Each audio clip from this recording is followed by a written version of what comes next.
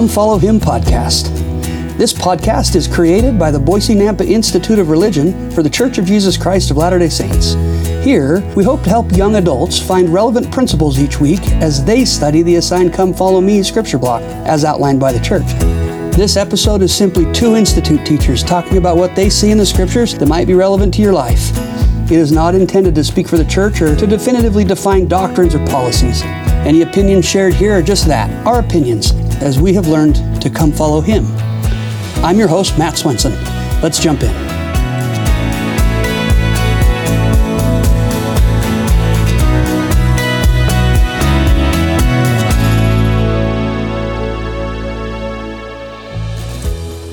Welcome back, everybody. It's good to be with you again this week. I'm super excited to be with Brother Chad Roskelly, who's a good friend of mine. I've taught with him before, and I just think highly of Brother Roskelly. He's got a wonderful background outside of Seminary and Institute, and has made a career change in his life, and it's brought him this way, and we're so grateful for him.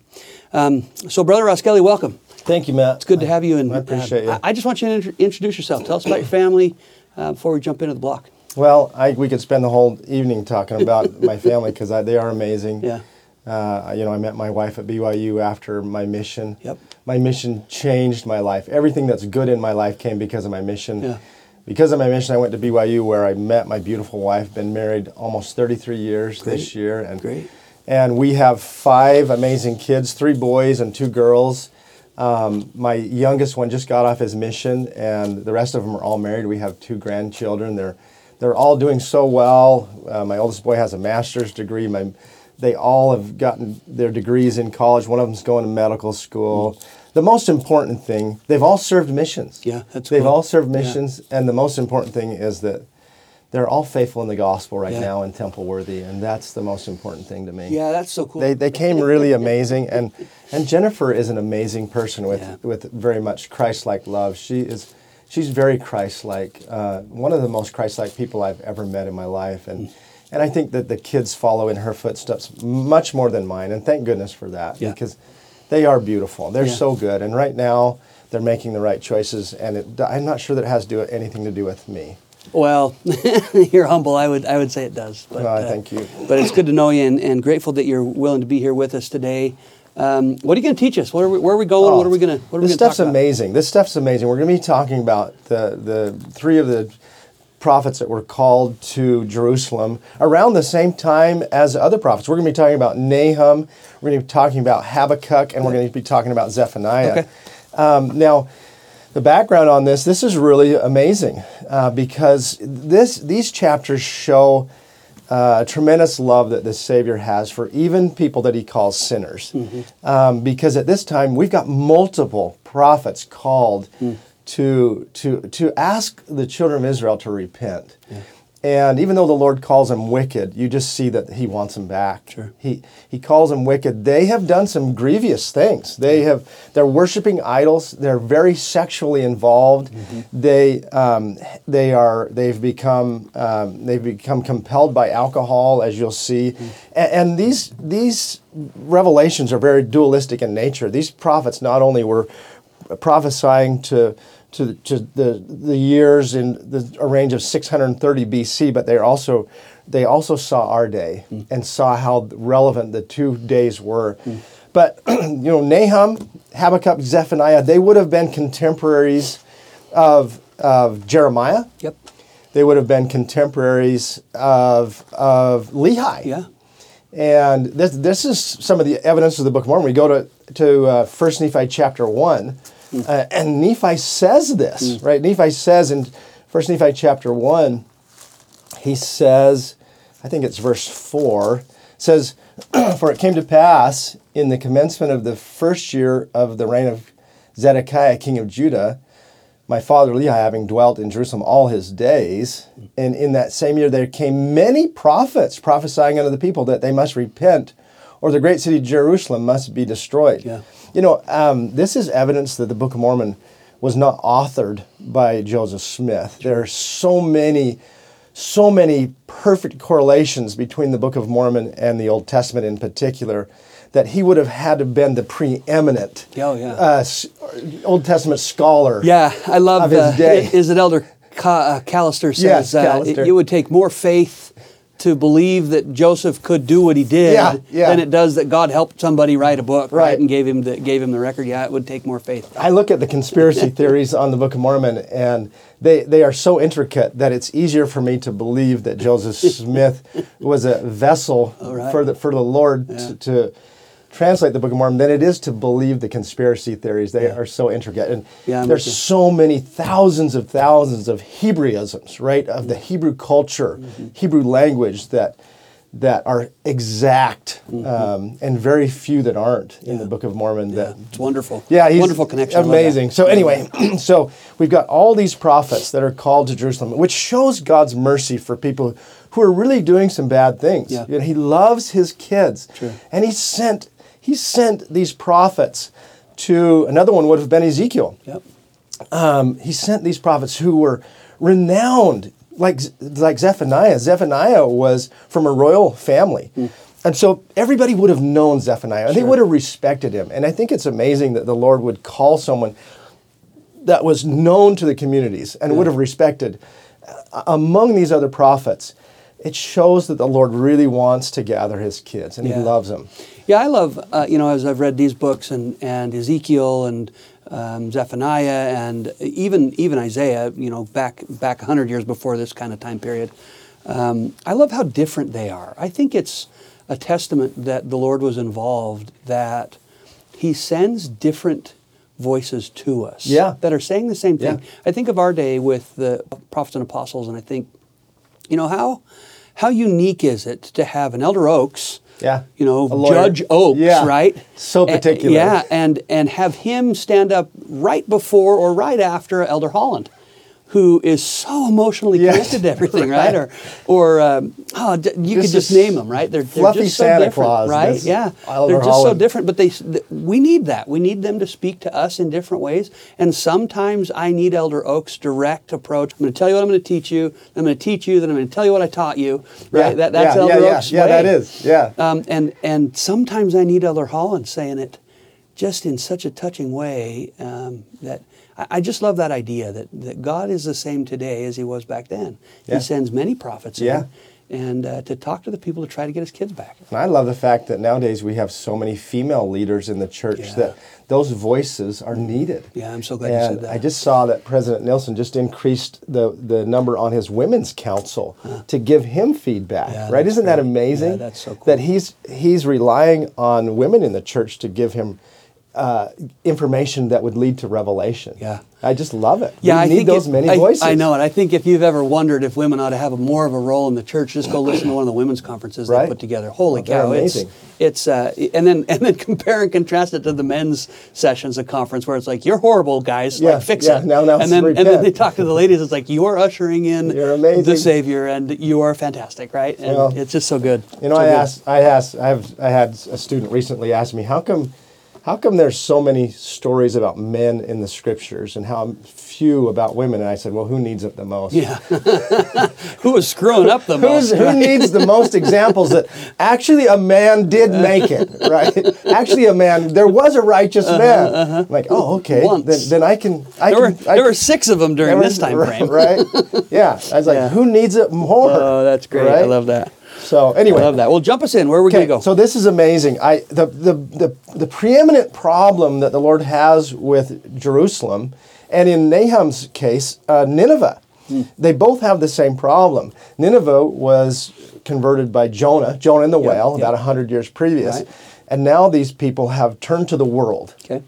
And I want you to think about us today, because these prophecies are very dualistic in nature. Nahum's talking to people who have left the church, right? They were members of the church. Sure.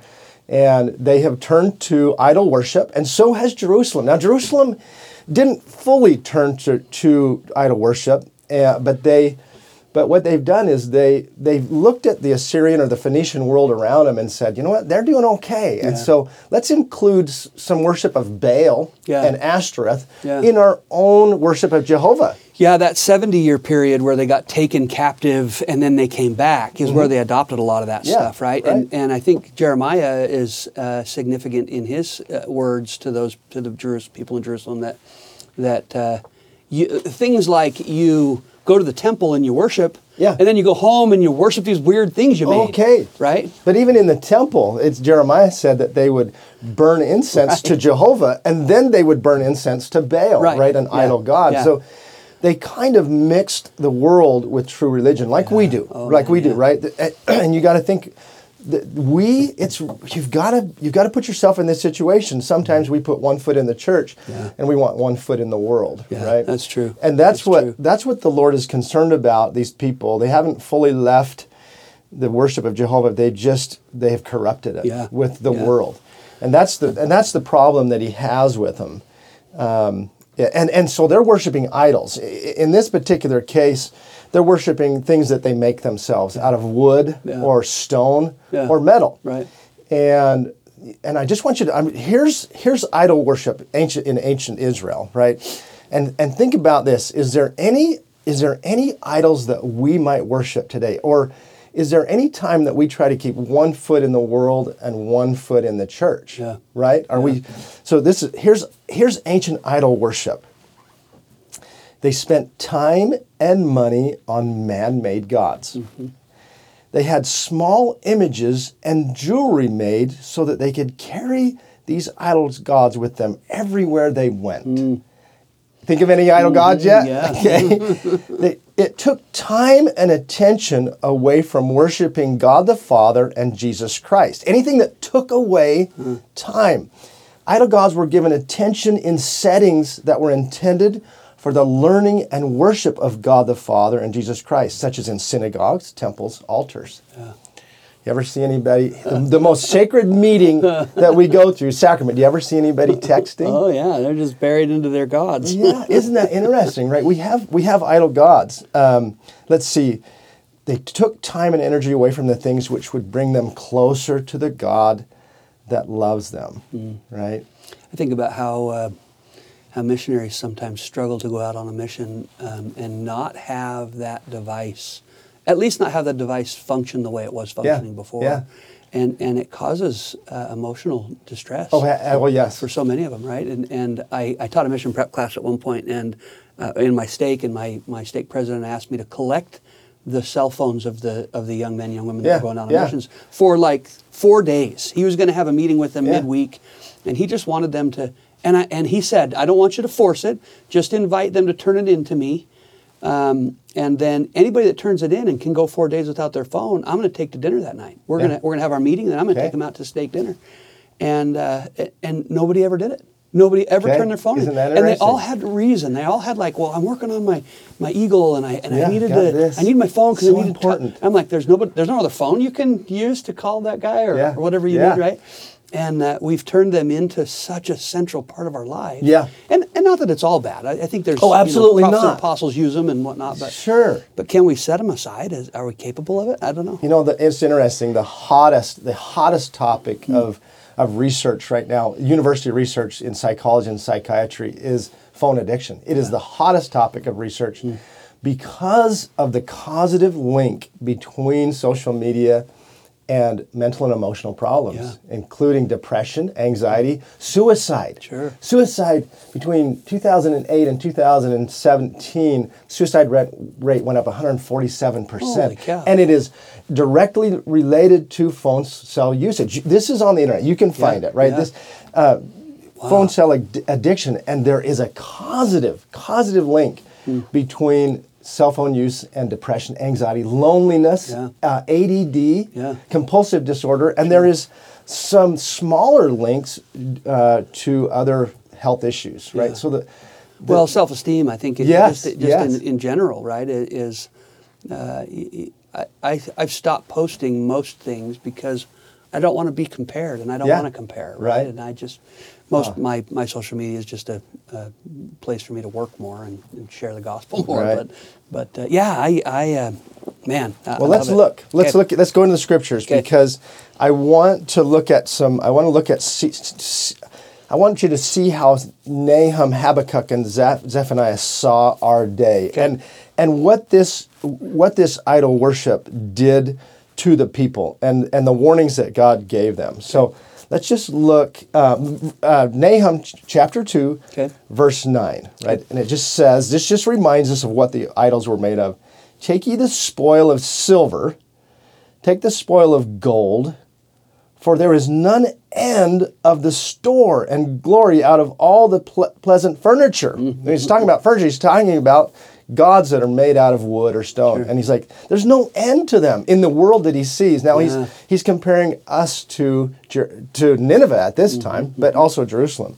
Right? So then let's go to chapter 3, and he says... Well, wait. Yeah. Because the next verse, she is empty and void and waste, and the heart melted. That is us, right? It's empty. It feels so fulfilling to get a friend on social media or to have somebody respond or reply to my post or whatever, right? But it's empty, it's void, it's waste. The heart melteth, and the knees smite together, and much pain is in all loins, in the faces of them that gather blackness. I just think there's so much correlation, and we don't make the correlation because I didn't make a rock god and paint it gold and put it on my mantle and worship it, right? This was the technology of their day, right? That they were using.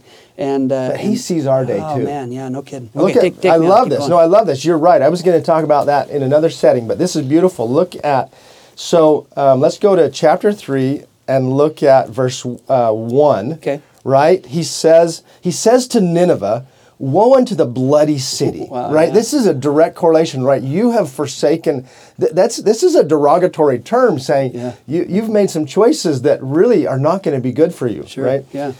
Verse 4 says, and this is why, he says, and you can see some of the idols today, what comes up on our phones, right? Because of the multitude of thy whoredoms, right? These are sexual sins. This is pornography, right? Of the well-favored harlot. Isn't that your favorite sin? Your favorite sin, your well-favored harlot. The mistress of witchcrafts that selleth nations through her whoredoms and families through her witchcrafts. That's porn. That is porn. Think about how many families are destroyed because of pornography use. You know, I've been on 8 church councils where a man's membership in the church was being considered, and it always went back to pornography. He had ended up in adultery, but started out with pornography. Ruins families. So he sees that. Anyway, verse 5. Let's see. The end of verse 5 says, I will show the nations thy nakedness and the kingdoms thy shame. And I will cast abominable filth upon thee. But I want to ask this, right? Is it God that gets angry, and is he the one that causes, he says, I will cast abominable filth on thee? Is that the God that we know? No, it's that he brings to light the things that we've done and our shame and our guilt that is brought from that. And it reminds me of Doctrine and Covenants, section 19, where he talks about the suffering that the Savior went through. And the suffering is so great that he suffered for the punishment of our sins. Guilt. The feelings that we've had, all of it, right? But in particular, he suffered a punishment that you and I will never feel because he suffered it. Every sin has an attached punishment to it, right? But on earth, I'm given time to repent until I die. And so if God gave me the punishment for the sin, then I've already suffered the punishment, and there's not, So what do we feel? We feel the shame, we feel the guilt, we feel the consequence. The consequence. But the punishment from God is reserved to come forth later, right? If I don't accept the Savior, then I have to suffer that punishment according to section 19 of the Doctrine and Covenants. But this reminds me that the Lord's going to pull back the curtain and let everybody see my guilt. And see my right, and I have to deal with the punishment. I have to deal with those things separate, right? But it's not hidden to Yeah. him. It's I not him agree. to him. I And love- he doesn't do it to me either. No, I no. did it to myself. Absolutely. It's the consequences. Yeah. And I love this too. You think about so it's the consequences of sin. And when a prophet says that the Lord is angry or God is angry, I don't think God is ever angry. I think God is love. I think he's full of love. I think he's so full of love that he has no room for anger. He has room for long suffering. Yeah. And that's why he's calling these prophets these people, because he loves them. Well, and I might take you back to chapter 1, just verse 3. Okay. And maybe you're going to share this later. Yeah. But the Lord is slow to anger and great in power and will not at all acquit the wicked. Right. Right. Acquitting, right, is to find not guilty and let them free, right? Yep. So he's not fast to make me guilty. He's not No. fast to, but at the end of the day, he's not going to say, well, he's guilty, but we're going to let him go. Right. Right? Exactly. He's going to hold us accountable. And I think that there's natural consequences. Like I said, I don't think when it says right here, the Lord is slow to anger, I don't think God is ever angry. I think this is the way that a prophet interprets a very deep feeling of concern. That we understand. Right? Yeah. So that we can understand it. Good. But I also believe that if we don't have God to protect us by keeping the commandments, then who do we get? Yeah. We get Satan, Right. and he hates us. And he doesn't want to protect Right, us. and that's the consequence, right? And so if I say if I say, well, I've smoked for 25 years and I got cancer, that's a consequence. That's not a punishment, right? Yeah. And so I don't think God is ever wanting to give us the consequences. That's what he's trying to protect us from. Okay? Yeah. So a little bit further, Habakkuk, let's jump into Habakkuk. He sees our day, and he sees a time when alcohol is used so much, right? So Habakkuk chapter 2, verse 5, and he says, this is what Habakkuk sees as idol worship. Because he transgresseth by wine, he is a proud man, neither keepeth at home, who enlargeth his desire as hell, and is as death, and cannot be satisfied. He's talking about our addictions. Satan can never be satisfied. Yeah. He always takes and takes and takes, and never gives back. Yeah. Never gives back, right? But gathereth unto him all nations, and heapeth unto him all people. That's Satan, right? He's gathered the word. Look at, so again, this Habakkuk, one of his concerns is alcohol use. And verse 15, woe unto him that giveth his neighbor drink, that putteth thy bottle to him, and maketh him drunken also, that thou mayest look on their nakedness. How many songs are there out there that talk about, let's have fun, let's get drunk, and then we'll party, No right? kidding, We'll get, right? yeah. You can't hardly think of 10 songs, modern songs, that don't talk about alcohol or sex. Yeah, or with just the idea that I'm going to buy you a drink. Yeah. I'm going to get Let's you go to drunk the because bar. you did something good for me. I'm going to right. That's become a gift that we give to others in some settings. Right? It's interesting. I had a stake president who came and talked to us, and he said the 1-2 punch to immorality is alcohol and then sex. He says that's the 1-2 punch. He says that's what I see youth coming to repent of, right? I compromised, right? Took a drink, and then I fell even further, right? Yeah, the immorality. So let's see. I think there was one in Zephaniah I wanted to look at. Zephaniah chapter 3, verses 1 through 4. Oh, yes. Okay, right. Now, here it is again, the warning through Zephaniah. Woe unto her that is filthy and polluted, to the oppressing city. She obeyed not the voice. She didn't listen to God. She received not correction. She wouldn't repent. She trusted in the Lord. She drew not near to her God. Verse 4, it says that they polluted the sanctuary, even the temple, right? Now, what I want to say about this is that the difference in God's mind through the prophets, the difference between the wicked and the faithful is not sin. Yeah, we all do that. We all make mistakes, and sometimes the same mistake. Yeah. The wicked make the same mistake as the faithful.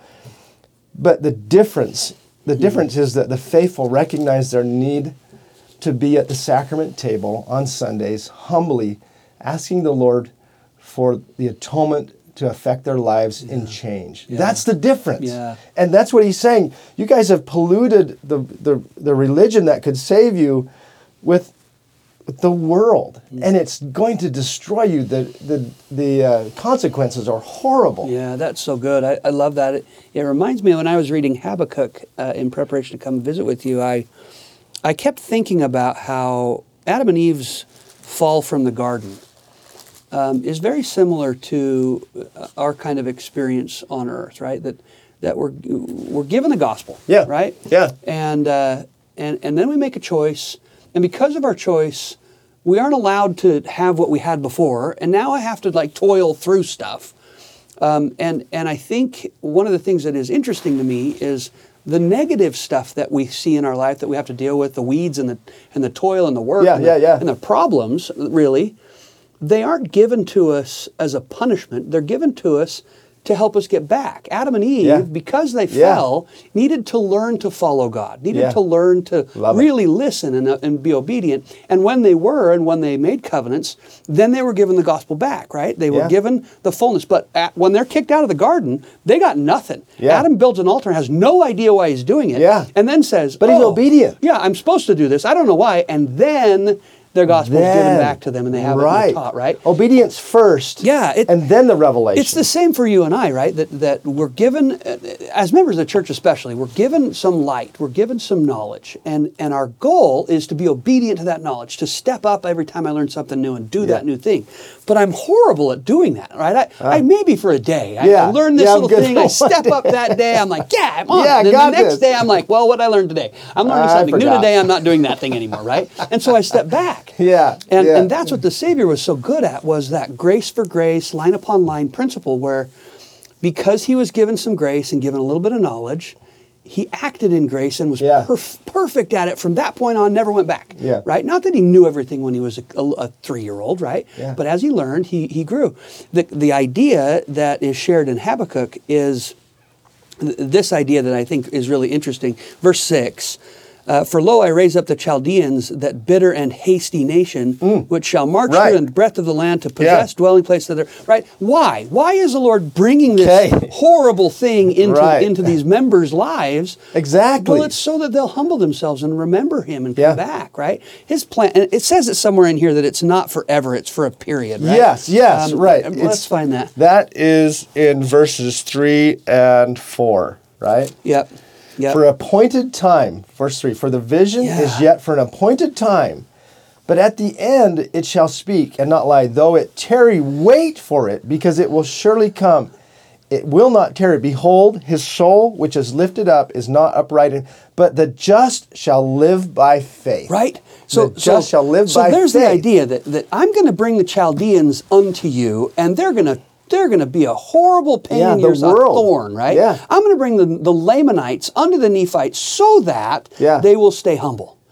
Because I know that the Lamanites aren't getting taught the gospel. We don't stay humble without some weeds. Yeah, and what's so wonderful about the way that God does it is, He looks at a Chaldean or a Canaanite or a Lamanite, and He says, their parents aren't teaching them. I'm not going to hold them accountable to something they don't know. He loves them too. I'm going to get them back. That's easy. Kids. Yeah. But I'm going to use them to help those that do know, that are being taught, to keep them humble, to have them go through stuff and struggle through life. So what does that look like today? It looks like, the 16 plus million members of the church living in 7 billion people on the planet and struggling through the trials and challenges that a non-member might bring us to, that might offer us drink, that might, and just like that idea that's shared in Zephaniah, or Habakkuk about being drunk, right? That sometimes both. we allow the drunks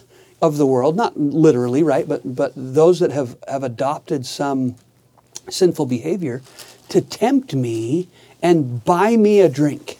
Right? And let me, I could do that with you. And we just fall to that so frequently, don't we? Yeah. And I think I love this because I love Habakkuk in that he asks this question, right? And Habakkuk has the same question that many members of the church have, right? Verse 2, Habakkuk verse 2, he says, "O Lord, how long shall I cry? And thou wilt not hear," right? Even cry unto thee of violence, and thou wilt not save. This is Joseph Smith in Liberty Jail saying, "Where is the pavilion that covered?" And that's every member of the church saying, "Come on, Yeah. I need some help here. Yeah, the next verse. Right? What the next verse? Why dost thou show me iniquity Right. and cause me to behold grievous? Right. Why am I having to go through this? I'm doing crappy everything world? right. I paid my tithing, right? And why are you whooping me? Yeah. Right? And that's what he's saying. Why? But I do love the response of the Lord, and that is in verse 4, right? That we've got to have faith in Jesus Christ. We shall live by faith, right? Yeah. This is the opportunity. This gives us the opportunity, like Adam and Eve.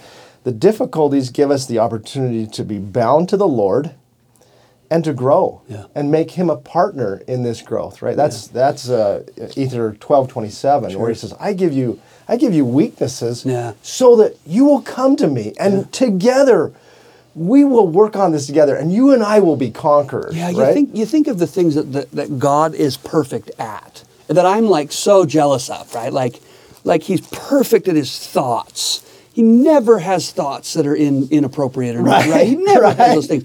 And yet those are the things that plague us in life, right? Those things that he's given us. Why? So that I can become a master of my thoughts. I can become a master of morality or of my body or whatever it might be, right? That those things that are maybe the biggest trials in our lives are given to us so that we can become like him, because those are the biggest things that make him separate from us, right? And we don't grow without adversity. We don't turn to the Savior when things are going well. Yeah. And that's why we're allowed to have these, right? Yeah. How long, he says. Well, I want to go back to the Garden of Eden, because I think there's a really relevant lesson in there that I want to attach to this lesson, and that is, I think it was amazing that Adam and Eve lived in this lush, beautiful place with every fruit and vegetable but Satan could get them to focus on the one thing they couldn't have. Isn't that amazing? Yeah, it is. And I think of my own daughters sitting on the couch. They're, as they scroll through social media, they just get more miserable and more miserable. Now we were wealthy, right? We had everything. My kids had everything they ever wanted, right? Yeah. And here's my daughter sitting on the couch thinking that that life has deprived her of something because the person she sees has a new pair of yellow shoes, but she doesn't have a pair of yellow shoes. And the next one has a spray tan, and she doesn't have a spray tan. And all of a sudden, she's comparing herself to the one thing that Satan gets us to focus on, the things that we don't have. Yeah. And all of a sudden, we're miserable, and we're upset at God, right? Yeah. And Satan is so good at that we need to look towards gratitude and see that we are so fortunate. We are 0.002% of the world to be members of the true Church of Jesus Christ and be attached to the atonement and Jehovah through Jesus Christ through our covenant. Well, and we're so blessed. Yeah, we really are. And maybe it's like these Israelites, right, that have been taken captive for a little while. They've seen some things that other people had that they didn't have. And they saw, oh, that's a golden thing in their house. I didn't have a golden thing in my house before. Yeah. So whether it's actually something they wanted or not, I don't know.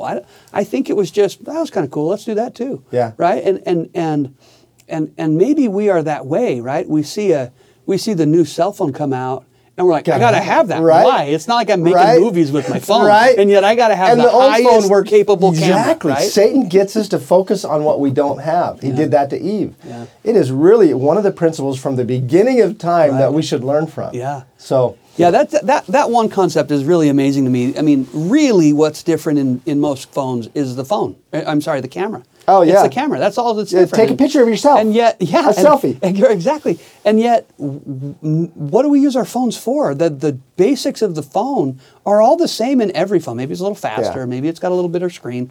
But generally, why are we buying a new phone every year? Yeah. Because I need a new camera every year? Why do we buy into this Satan's... Yeah, the sales pitch. He gets us to focus on what we don't have. Yeah. Man. Well, it won't always be this way. Right. I love this. I love this because Nahum gives us some hope, right? So go to Nahum, and I love this because now the king of Assyria, the king of Assyria is Sennacherib, right? And he is one of the great types of Satan, and Nahum knows that, right? And so Nahum compares his death to the eventual end of Satan, which I think is coming pretty soon. I think that we're in the time, it could be in your day and mine, when Satan will have an end and he won't have this power over us. That thought just fills me with joy. Right. Yeah. But here's the Lord talking to a prophet about Sennacherib, or Satan, or Satan. Now, Sennacherib is the ultimate idol worship. He's got synagogues or worship places where it's filled with idols, and he goes there and he prays to these idols, right? And this is what he says in verse 13. The end of verse 12. Though I have afflicted thee, I will afflict thee no more. For I will break his yoke from off thee, and I will burst thy bonds in sunder, or asunder is probably the problem, right? I will burst, and this is Satan. Satan's not going to have any power over you. This is so awesome. Now, he's talking about Sennacherib, but you've got to think of Satan here. This is the type that he's talking about. And the Lord hath given a commandment concerning thee, Satan, that no more of thy name shall be sown. Out of the house of thy gods will I cut off the graven images and the molten image. I will make thy grave, for thou art vile. Right? And in the end of 15, he said, he is utterly cut off. And he's talking about Satan. This is a type. Right. But I love this because Sennacherib was actually then later murdered by his own sons while he was praying in his synagogue to the idol gods. Exactly. Right? It's a full fruition right there, right? Yep. And he's saying Satan's not going to have any power. He was really, we thought he was powerful, but God has more power. And he says this over and over in these scriptures. He says, look at me. He says in these chapters, I can dry up the ocean, right? Yeah. Why do you worship these gods? Yeah. I can dry up the ocean. The ocean's 70% of the earth. And he's like, I can dry up the ocean. I have power. These idol gods don't have power. Yeah. Yeah, it's so big. I was thinking about Habakkuk. He talks about that a little bit. He says something that they can't breathe. The idols can't breathe. They're covered in gold, and they can't breathe, and they have no breath in them. And yet you hold them up and you ask them to help you, and you like they can't even. You made it. You carved the little thing out, covered it with gold, and stuck it on your mantle. And you're like, please help me. You are the creator of that thing. And he's why could that help you? I can dry up the oceans. I have power. I love the story of Abraham. His dad, Terah, was an idol worshiper. In fact, he had a shop where he sold idols. And it's in the book of Jasher, which isn't scriptural, but it's Jewish history, right? It's Hebrew history. It's really intriguing. Well, Terah, Abraham's father, would go in and out of worship of idols and the worship of Jehovah. And he owned this idol shop in the book of Jasher, and he had to go on a trip. And so he said to Abraham, you watch the shop while I'm away. And while Terah was away, Abraham took a club and busted up all the idols. All the idols, except for the biggest one. And then he put the club in that idol's hand. And so when his dad came home, he was very upset at his son, right? There's their income. And he said, Abraham, why did you bust up all these idols? And he said, I didn't. They all got in a fight and they busted up each other. Look who won, Dad. Yeah, exactly. And his dad says, they're not real. And Abraham said, that's exactly right, Exactly, Dad. Dad. That's exactly the point. Fast forward some years, and Terah's sacrificing Abraham on the altar to a false god, mimicking what Abraham's going to have to do with his son down the road. That's a whole other story and a whole other layer of just awesome that Abraham was. But man, that's cool. They're not real. They're not real, right? Okay, well, I love this. I found this in Jeremiah where we were studying this for Come Follow Me. This is Jeremiah 30, verse 14. And he talks about the world, right? Our attachment to the world. And he says, all thy lovers have forgotten thee. They seek thee not, right? The world takes, but it never gives back. Satan takes and takes and takes, but he has nothing to give. And I love in Isaiah where Isaiah describes Lucifer, who tried to become like God, right? He wanted God's, and in the last days he'll be brought down. And I love the words that Isaiah uses, right? Lucifer said, I will ascend unto heaven, and I will exalt my throne above the stars of God, right? Satan wanted to be the God of everybody. And then he says in verse 15, Isaiah 14, verse 15, yet thou, like Sennacherib, yet thou shalt be brought down to hell, to the sides of the pit. They that see thee shall narrowly look upon thee and consider thee, saying, is this the man that made the earth to tremble and did shake kingdoms? Squinty-eyed. Right? Right? Like, really, That's that the guy? That little guy right there? Yeah. He caused me all that trouble and Yeah. heartache. Are you kidding me? Yeah, Right? that's big. That's Isn't that big. beautiful? Yeah, I love that. I Well, love that. you know, the thing is, these chapters don't just go there. They also talk about the gathering of Israel. Yeah. And let me see if I can find it. Now you've got me all confused. Oh, Habakkuk. Habakkuk, chapter 1, verse 5. Okay. And it says, right, this isn't going to be all this way. It's not always going to be this way. It's going to get better, right? Jeremiah says, in the last days, the God that was known to have delivered people out of Egypt will be known as the God who gathered Israel. Yeah. That will be so small. Yeah. The parting of the Red Sea is going to be so small compared to what I've got coming up.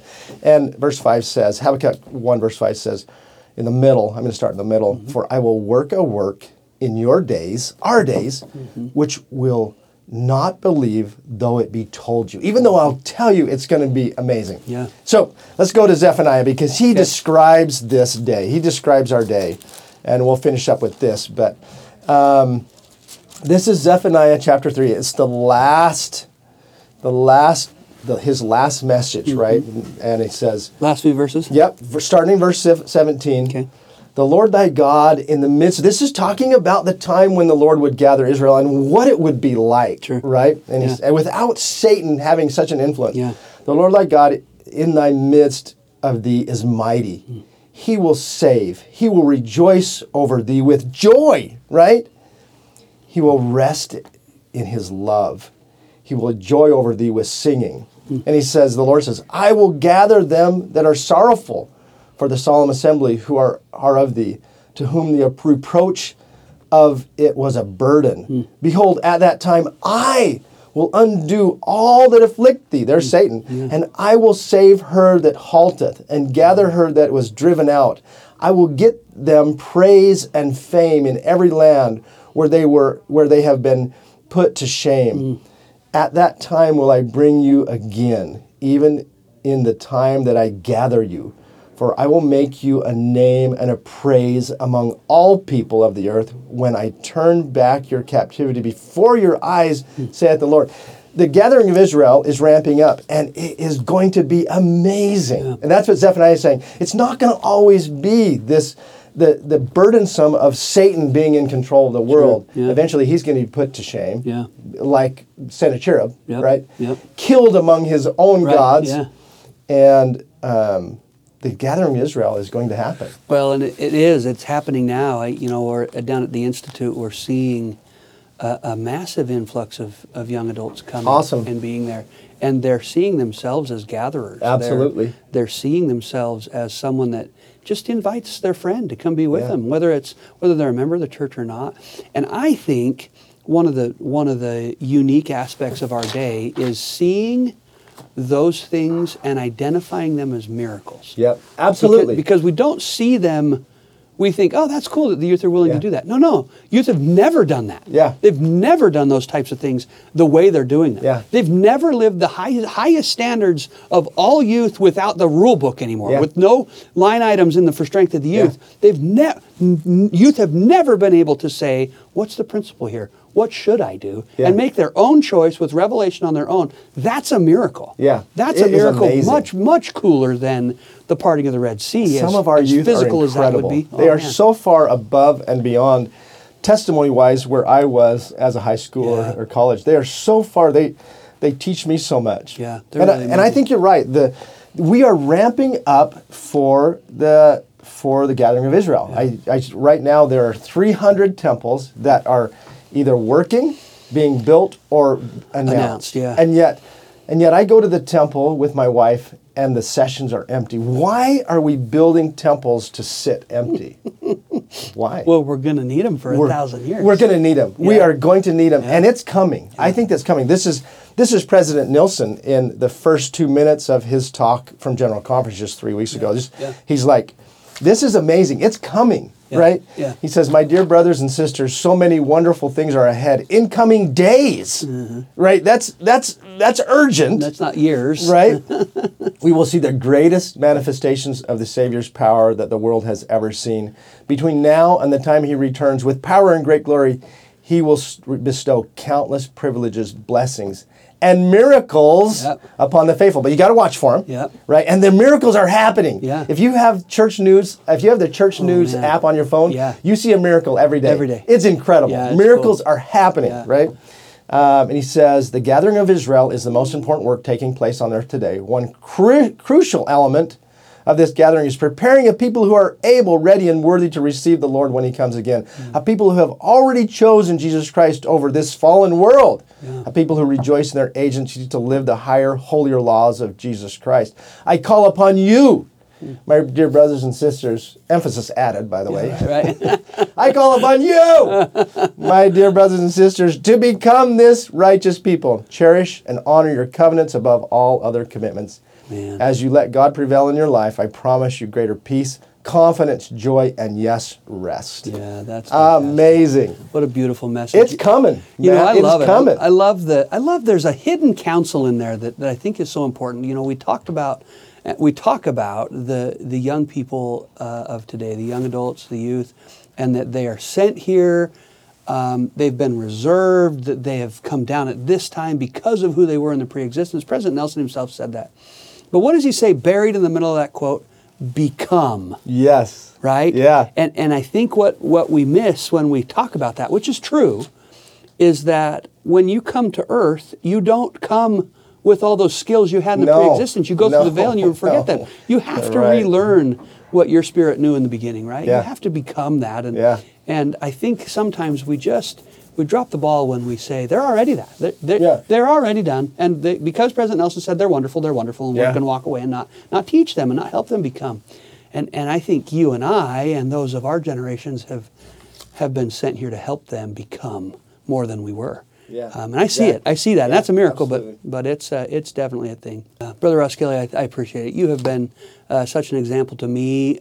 You didn't talk about this, but walking away from a lucrative career as a dentist and very successful businessman, and to mid-career say, you know what, I want to go do something that matters. Not that my teeth don't matter. I mean, you'd be the first to tell me, right? But something matters more. Yeah. I hope those of you out there that are listening to this can feel the passion that Brother Roskelly has for this. And as an example, to set aside things of the world, right? Any opportunity that the young people have to be in front of you, I think, is a blessing in their lives. So thank you. Thank you. Anything you'd leave us with, just a final message to the young people? You guys, the gospel is real. The gospel is real and it's true. And it's true and it's real. And it might be true that a vitamin can help you, right? But it becomes real when you consume it. And you feel the effects of it. The gospel is true that it can help you. It is real when you consume it, and it changes your life. And that is amazing. Jesus Christ is reaching out to us. These chapters teach us that no matter how far we've gone, no matter how many steps we've gone away from Jesus Christ, he wants us back, and it only takes one step to turn back to him, and he's waiting with open arms. That is the blessing of the gospel and the atonement of Jesus Christ, is that he never looks at our sins, right? You know I'm a car guy, right? And I'll be driving down the road, and I'll look out in a field, and there's a rusty car out there, and I'll say, that's beautiful. And my wife will say, that's horrible. And she knows that I'm going to spend $600 to go buy it, right? That's why. But the reason why I think it's beautiful is because I know I can fix it. And the reason the Lord doesn't look at our sins or see the badness is because he knows he can fix it. He's already fixed it. He's already paid the price to fix it, and he just wants us to bring that car to him that's rusty and let him fix it. Because he doesn't even see. He looks at every sin and says, that's beautiful. I fixed it already.